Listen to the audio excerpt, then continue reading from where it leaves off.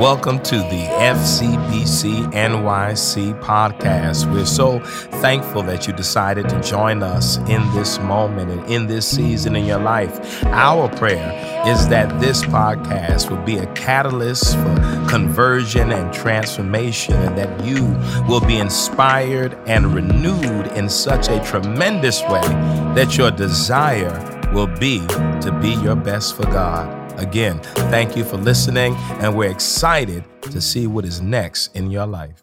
We are ever evolving.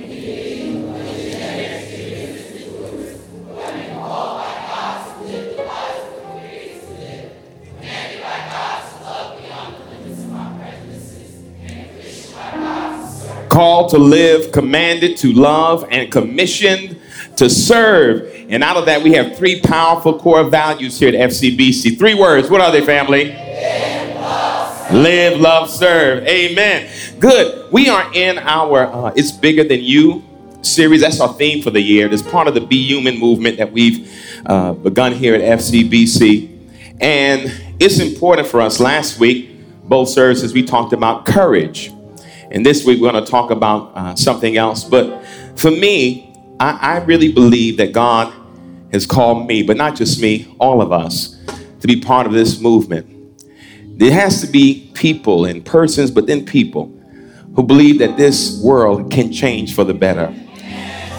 There's enough that can cause us to be pessimistic and for some even nihilistic. But I believe in the power of transformation, God's power to transcend, transform, and redeem this world. Too many people are suffering and too many people are hurting. And creation is waiting for us to come to an awareness of who God has called us to be. So I'm enlisting everybody who's here and those who are the FCBC community beyond these walls to really be part of changing this world. It makes no sense to worship the God we worship, to claim to be a disciple and not believe in world-changing power. If a carpenter can do it, so can we. If fishermen can do it, so can we. We have to believe in that power, and that means that we have to realize that this movement, this season, this work is bigger than us as individuals. God has gifted you, empowered you, enabled you, but not just for you. It's bigger than you. Amen? Good, good. So let's turn to the book of Jeremiah. I'm going to read in the New Revised Standard Version and the Message Bible. That don't mean sit down. Y'all just aching to sit down. No, stand back up, y'all in a minute. Y'all visiting for this. Get up. Come on, come on, come on. Come on, no. Y'all stand in line for dinner, stand in line, because this is 5 more minutes. When in Rome, do as we do. Jeremiah, we'll be down in a minute. Jeremiah 1, verses 4 through 8. And we stand in this moment in solidarity as an act of reverence even to God. Jeremiah 1, 4 through 8. Now the word of the Lord came to me, saying, before I formed you in the womb, I knew you. And before you were born, I consecrated you. I appointed you a prophet to the nations. Then I said, Lord God, truly I do not know how to speak, for I am only a boy. But the Lord said to me, do not say I am only a boy, for you shall go to all to whom I send you, and you shall speak whatever I command you. Do not be afraid of them, for I am with you to deliver you, says the Lord. In the Message Bible, it reads like this.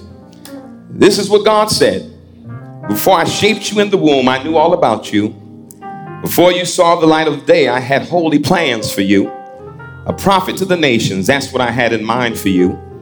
But I said, hold it, Master God. Look at me. I don't know anything. I'm only a boy. God told me, don't say I'm only a boy. I'll tell you where to go and you'll go there. I'll tell you what to say and you'll say that. Don't be afraid of a soul. I'll be right there looking after you. God's decree. Amen. Come on, let's pray. God, we bless your name on today and we honor you for this opportunity, oh God, to worship and celebrate, God, who you are in our lives. Now, oh God, let your word go to work on our spirits, oh God. Saturate us with your presence, oh God, and let your grace, mercy, love abide. God, you've been amazing. Just this week, oh God, you reminded us of how amazing you are. And we stand here right now because we know you've made a way, oh God. God, we love you and we thank you and we honor you. And it's in your name, oh God, we pray. And we say amen. Amen. Come on, give the Lord a hand clap of praise as you take your seat today.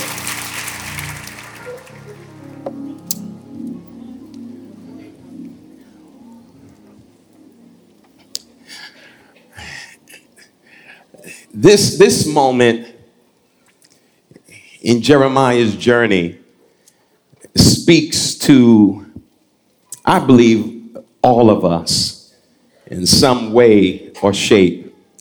This moment in his journey speaks to who God has called us all to be.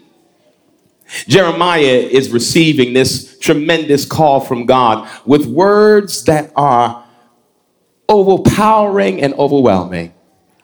God said, before I formed you in your mother's womb, I knew you and appointed you, consecrated you, appointed you to be a prophet to the nations. Can you imagine hearing that word from God? There have been times I know in my own life as a pastor, as a believer, that I've had words that God has spoken to me, and God made it clear that that word was not for you. That God was giving me that word for somebody else, to push somebody else, to encourage somebody else. But in those moments, that was a one-on-one exchange. But here, God is telling Jeremiah, you are going to be a prophet to the nations. To the nations. One person given this daunting and overwhelming task. This is what God often does, I find, that when God has these profound assignments that God places above us, that often it is overwhelming and it can be overpowering. The idea that God would look upon us, even in those moments when we don't have the desire to look upon ourselves, and to think that somehow God could use us in significant ways to reach and transform and impact other lives. Here we are still struggling along our way, trying to make sense of our own journeys. And in the midst of our struggling and trying to make sense of our lives, God says, by the way, I need you to do something. That's the thing that blows my mind, that there's some of us who actually believe or have been told that God uses those who are prepared, those who've lived certain lives, or those who we think are worthy of high calls. But oftentimes, a sign that God is doing something unusual but also powerful is when what God speaks is so overwhelming and so overpowering. Your first response is not to celebrate that God has even seen you, recognizes you, or calls you. It is our response where we say, God, are you sure you got the right one? When you think about your life and the things we've done, the things we should have done and could have done, and the ways we've lived at times, we even wonder if God is even thinking about us. Especially when you've grown up in environments where people make you believe that God only deals with righteous people, or those who are saved, or those who are sanctified, and those who are filled with the Holy Spirit. Those are the only ones that God can use. But when I read the scripture, I see a bounty of stories where God often calls those whose first response is not overwhelming joy or celebration. It is overwhelming feelings of inadequacy. Not me, God. You have to have the wrong one. I'm not qualified. I'm not good enough. I don't have the right pedigree. I don't have the right background. I don't come from a good family. I come from a broken home. I never had both parents. I don't even know my father or my mother. I was orphaned and abandoned as a little child. I didn't get to complete school. I don't even have a high school diploma. We make all these excuses as to why God must have made a mistake.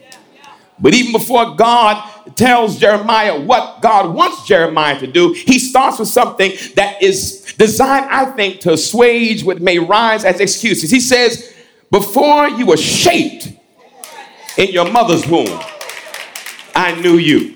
Now, let me pause for a second, because the danger here, and we often do it with scripture, is that we try to take a particular situation and too rapidly universalize it, and we think it's applicable to everyone.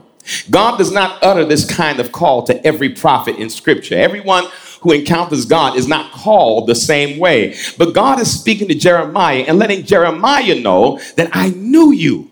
And I had ideas and plans for you before you were shaped completely in your mother's womb. I appointed you. I consecrated you. I set you apart to do this great task. Jeremiah's call. It does not come that way for everybody. And in fact, some have taken this passage to be a kind of theological launching pad for predestination, and things were preordained. That means that God knew from the get-go. But it's the only time with all the prophets, of all the characters, but God makes this clear. Before you were formed in your mother's womb, I knew you. And I appointed you for this great assignment. And Jeremiah does what for many of us is a powerful response. Powerful because it is shaped and filled with fear and trepidation and anxiety. He said, no, God, not me. Here's the excuse. I'm a boy. I'm just a boy. There's nothing significant, nothing profound. Why would you choose me? I can't tell you how many of us in here today have been burdened by those feelings of inadequacy. Somewhere along our journey, they were birthed, not at our birthing, but when someone reimagined us in their own inferior self-image. Oh, I want you to hear this today. No child is born feeling a sense of self-doubt. Not one person in here was born doubting yourself. I said this morning, when you were a child, you were one of the most fearless people that ever existed. You have to teach children to calm down. You have to teach children to stop being so risky and taking chances, because in their minds, they don't understand consequences for risky behavior. And when someone started teaching you to doubt yourself, it grew and festered and festered and grew to a point where you're afraid to do anything now because you accepted what was told to you. It wasn't done with ill intent, but somehow it grew in your spirit and you started doubting anything you could do. Oh, I know I'm talking to somebody here today. You try to hide, and in fact, you either hide or you do the polar opposite, which is you are overcompensating for your self-doubt. But I know you're here today. All of us in here in some way, shape, or form have been burdened by self-doubt at some point in our journeys. And that self-doubt is frustrating because the truth is you don't plan necessarily to undermine your own ambition. You don't necessarily plan to hinder your own progress. But just when you're at the cusp of something profound happening, self-doubt creeps in. Some people say self-confidence is the key to success. And I said this morning, if self-confidence is the key to success, that means self-doubt is the key to destruction. It is the thing that has stopped many of us in here dead in our steps from moving forward. Those feelings that we're not good enough, not worthy enough, not valued enough. We know what that feels like. But here's what I also know. If someone taught you to doubt you, then you can unlearn how to doubt you. If it was taught, it can be unlearned. And here's a cycle. You learn, you unlearn, and you relearn. But you relearn in a way that bolsters your confidence and your courage, that inspires the best of who you are, not the worst of who you are. And there's some of us in here today who need to unlearn some negative thoughts and negative practices that reinforce how you doubt yourself and how you feel inadequate. And I know you're here, and I'm going to keep saying that because sometimes we try to shroud it and cover it and hide it when nobody would even know you sit next to one of the biggest doubters in the world. Where you couldn't blame anybody else but yourself. You couldn't hold anyone else accountable but yourself. You've been living a life hampered by your own self-doubt. What has doubt done to your disposition? What has your self-doubt done to your spirit, to your soul? What has it caused to die in you? How many dreams were lost on the shores of your self-doubt? How many aspirations were assassinated by your doubt? How many hopes you had for your life were cut short by your doubt because you felt inadequate, ill-equipped, ill-prepared. Well, I want to say a few things this morning that I think and I hope will help you. This morning I gave them 3 things. I'm going to give y'all 6 because y'all later. Here are some things I think and keys to overcoming self-doubt. And then I'm going to be done. Here's the first thing. Stop getting caught in the comparison trap. Start right there. A lot of self-doubt that is rising in us is because we're busy comparing ourselves to other people. We're so fixated on what other people are doing and what other people have and what other people have accomplished that sometimes we miss our moments for our own majestic breakthrough. How many of us in here today have been guilty of that? I need some truth tellers today. See? When you're looking at other people's success, other people's achievements, other people's ambitions. And what's worst of all is especially when you know the people and y'all came up together. That's the most painful. Went to the same school, went to the same place, lived on the same block, lived in the same building, and yet something is not happening. You're moving along in your career, your success in your life, but you're not moving at a pace that other people are moving, and you start comparing yourself because you're not where you think you should be based on looking at other people's achievements and arrivals, and you think that somehow your rival has been cut short. Now, the deep thing, and let me pause and inject this part. I said this morning. What if this possibility? What if the reason why you're not moving along as fast as you think in comparison to other people is because you're doing the wrong thing? What if you're in a place, in a space that you're not supposed to be? What if you actually are doing what you're doing now because you collapse into a place of comfort and ease instead of tapping into your gifts and your power? What if you're doing the easy thing, following the easy road, because the road less traveled is actually the road you were created for, but you're afraid of what may happen if things don't work out? Yeah. And so you rather live beneath your abilities, beneath your capabilities, beneath your calling, your power, your empowerment, so that you can feel comfortable where you are. And then all of a sudden, you want to do more, but you've already made bedfellows with mediocrity. You cannot move forward anymore. What if that's the cause? What if the reason why you're not moving, accelerating, is because you're trying to accelerate in a space you were not birthed for? Because the worst thing in the world is to try to put on garments that do not belong to you. To walk in a space that you were not created for. Maybe you've been comparing yourself, and what if this is the issue? What if you've been busy comparing yourself, and the truth is God made you incomparable? Oh, y'all missed that. You can't compare yourself because there's nothing to compare against your uniqueness. That you are so sanctified in your uniqueness, it is a waste of time. Any comparison would be a lessening of who you are. Oh, yes. That's the first thing. Part of the reason that makes it hard to overcome self-doubt is because we are trapped or caught in the comparison trap. So I'm going to give this second one to you in 2 ways. I hope you're getting all this. Stop overthinking people's opinions. It's going to be real simple today. Stop overthinking. Oh, let me pull back. I did this morning. I almost forgot. It's not even people's opinions you're overthinking. You're overthinking that people are actually thinking about you. You ain't even got to their opinions yet. You're busy concerned with what they think. Look, I'm going to be 49 years old in a few months. I'll be 49 years old. And it took me a long time. It took me a long time, Kendra, to realize this. Most folks don't even care what you're doing. Part of your fixation and your overthinking is stemming from your narcissism. You actually think that somebody else woke up with you on their mind in such a way they're thinking about you all day long. No. Ain't nobody thinking about you, not in a negative way, but no. But you overthinking and somebody else is thinking about you, and you ain't even got to their opinions yet. Because in the second part of that is why you busy overthinking other opinions of people, opinions about you. And the truth is they don't even know you well enough to have a good thought about you. Oh,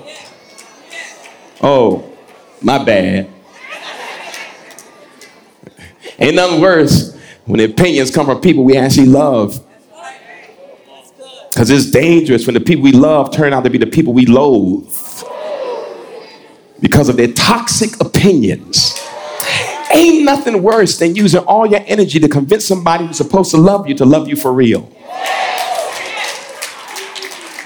Who find themselves always filling your space with negative and toxic ideas and opinions. And I know it's hard to imagine, but you got to tell the truth. There are some people close to you who can't stand you. Don't nobody want to say it. Thank you for that. I know it. I'm going to say it right now. Can't stand you. You always cheerful. You always bubbly. You always talking what God can do. You always talking about the best is yet to come. My breakthrough is on the way. That God made a way. And they sick of it. They don't tell you, but they want, I wish she would just shut up and stop talking about. But you got to help some folks. The reason why you can't stop talking about who God is because you know what the scriptures say. And you got to tell some folks, the reason why I cannot stop talking about what God has done for me because I do not want to let a rock speak my testimony. All right.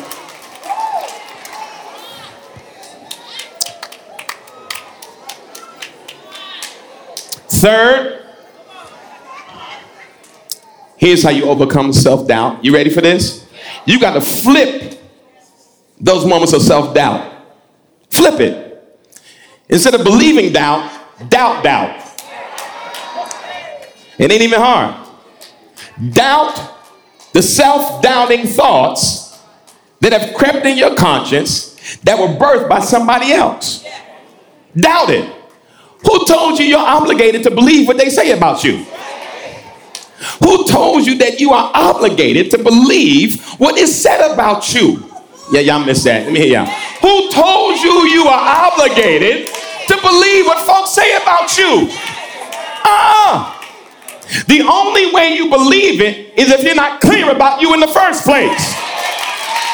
My buying into your negative propaganda is because I don't got no positive propaganda to speak into my own spirit.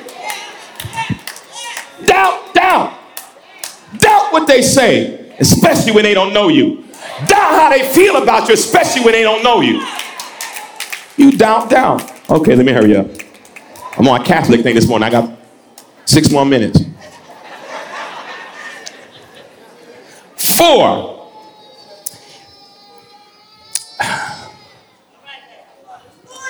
Make what you do bigger than you.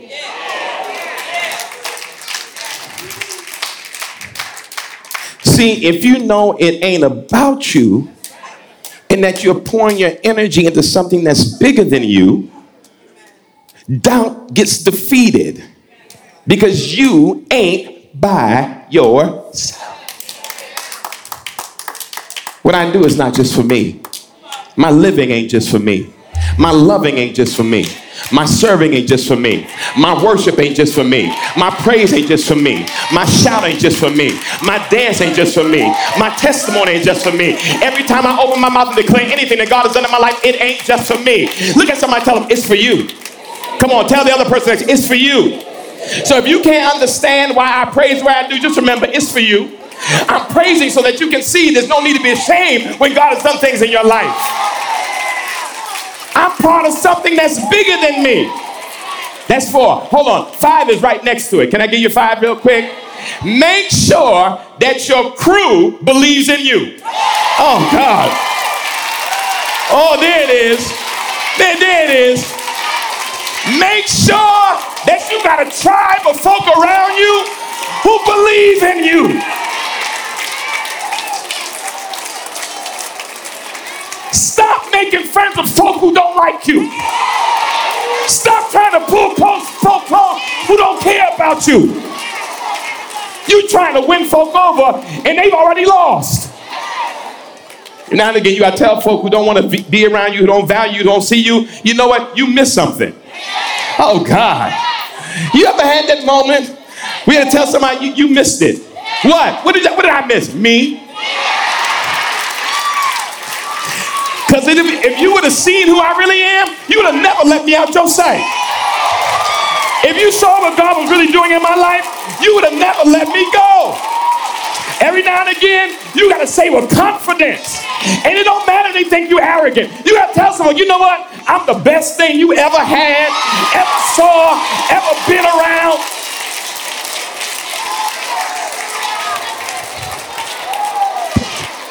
Don't yell. Don't shout. Tell them you missed a good thing when you had it.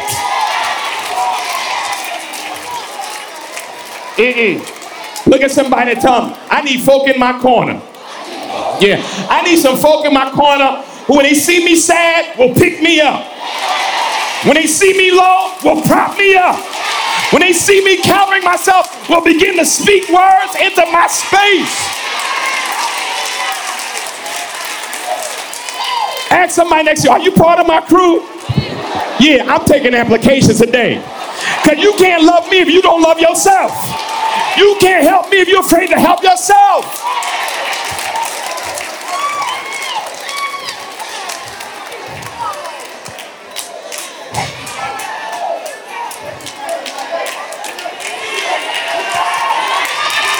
Here. People need to know this. And the problem right now is not just you. You made some bad choices. You let smooth words fool you. You let soft tones confuse you. You thought because they said the right thing, they knew the right thing and saw who you really were. No, you need a crew, a tribe of folk around you. You know why? It's for number 6. Because watch this. When you got a real crew, a tribe around you, here's what they'll tell you. Here's number 6. They'll let you know setbacks are temporary.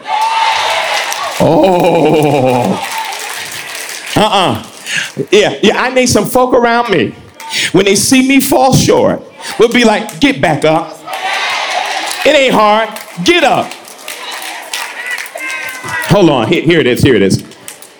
That's why you need to have some folk in your life who you're not afraid to be vulnerable with. Hear this. And transparent. Let me tell you why. When you can share with someone, right? When you can share with someone the things you struggle with, the things you wrestle with, when they've seen your hurts and your shortcomings and your missteps, but they've seen you rise every time, you need that person. So that the next time you start getting low or feeling down, them folk remind you, yeah, you've been here before. And the last time I saw you come out of what you were in, and I seen you come out more than a few times. And they need to be the ones to remind you that you have a multiplicity of testimonies. You got to get big words. I have a plethora of testimonies about what God has done in my life. Hey, do me a favor. I'm done, y'all. Listen. Turn to your neighbor and tell him, neighbor, my name is Jeremiah. Come on, turn to the next person. Tell him, neighbor, my name is Jeremiah. That's why what you do to me don't stick. That's why what you say to me don't last. Tell him again, my name is Jeremiah.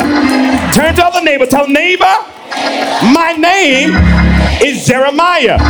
Well, let me tell you what it means since you asked. Jeremiah means exalted by God. You missed that. God has exalted. Okay, you missed that again. I'm trying again. God has exalted. That's why you still standing. Because God has exalted you. That's why folks don't understand why you keep bouncing back.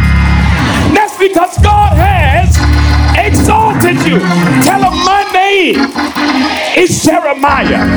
For every doubt, God has exalted me. For every rough patch, God has exalted me. Tell somebody, my name is Jeremiah. Oh my God, I wish I had somebody in here this morning. Look at your neighbor and tell him, neighbor, you thought you knew me, but that's before God lifted me up. My name is Jeremiah. Look at your neighbor and tell him, neighbor, I might be down right now, but God's about to pick me up. My name is Jeremiah. I am exalted. I am high and lifted up. God has picked me up. And is there anybody here today who can testify? And my name is Jeremiah. I don't know what your mama calls you, but today, when you're a lender and not a borrower, today, when you're the head and not the tail, my name is Jeremiah. I'm exalted by God.